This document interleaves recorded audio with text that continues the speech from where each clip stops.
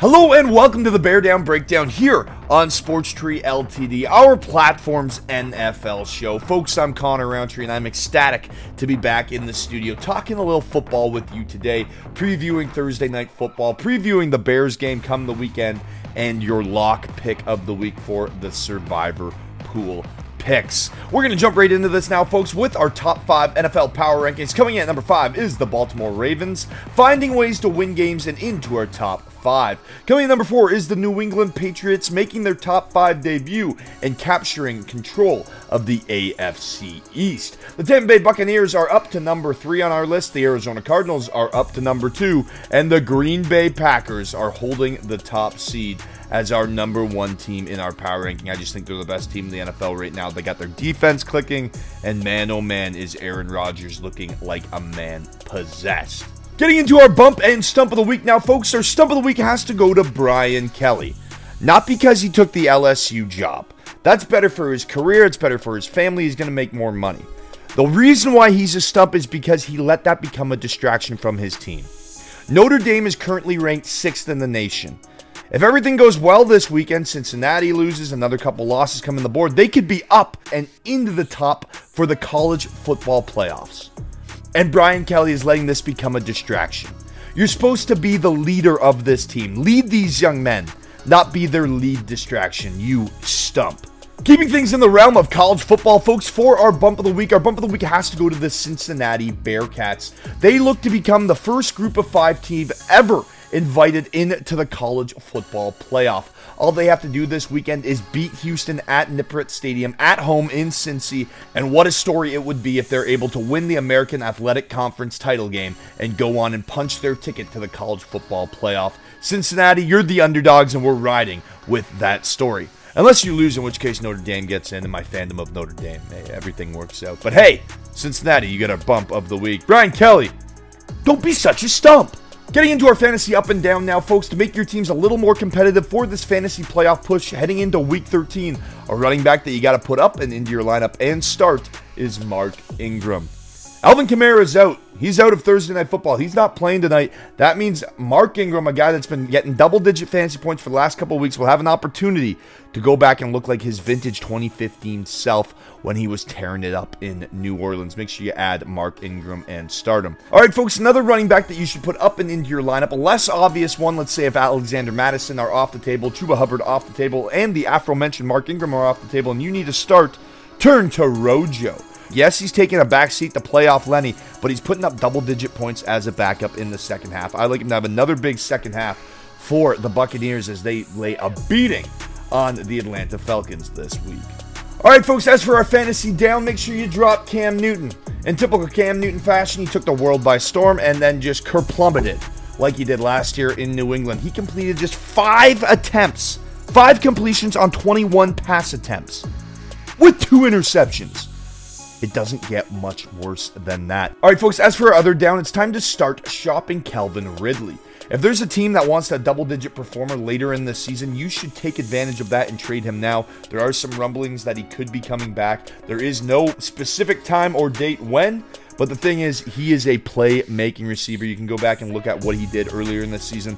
He's their top gun on offense. If you want to trade Calvin Ridley for a solid piece right now, make sure you go ahead and pull that trigger. Folks, as for my performance update, my picks in the NFL this season across this Sports Tree platform, I'm 77-28-1 with my head-to-head picks, hovering right above 73%. We got a few more picks this week to get you back into the win column, but before we do that, we have to break down the Bears and Lions game from last week. The big takeaway is Matt Nagy coached a good game. He was able to manage the game clock. In the previous 2 weeks, 2 consecutive contests, the Bears lost consecutive games because of Matt Nagy's game management. Against the Steelers, Justin Fields led the Bears down the field. They scored with only 2 minutes left. Steelers came back and won the game. With Andy Dalton under center, at home against the Ravens, Bears drive the field, score, Ravens come back, score, win the game. This time the Bears got the ball with 8 minutes left, drove the field, and decided to kick a field goal and run the clock down. The best coaching I've seen, maybe it was because Nagy was on the hot seat, but man, oh man, let me tell you, it's going to get a lot harder this week as he has to take on the Arizona Cardinals. This explosive Cardinals team is finally healthy and should be well rested coming off a bye. They also have to love this situation, getting back on the road where they're 6-0 this season to battle an inferior Bears team. While the Bears D does rank among the top 7 in the NFL like Arizona, their offense production is third last in the league. Yes, Dalton looked good last week, but the facts are he couldn't put up 20 points against a Lions team that is yet to win a game this season. The Cardinals are 8-0 in games while allowing their opponents to score less than 20 points. Undefeated. In contrast, the Bears have scored 16 points or fewer in 6 games this season. Just horrendous. Simply put, the Cardinals are one of 2 teams that rank top 5 in scoring on offense and scoring defense this season in the NFL, and they get their best players back in Chicago. Despite the emotional win last week for the Bears, I think Arizona is just going to be too much for the Bears to handle in all 3 phases of the game.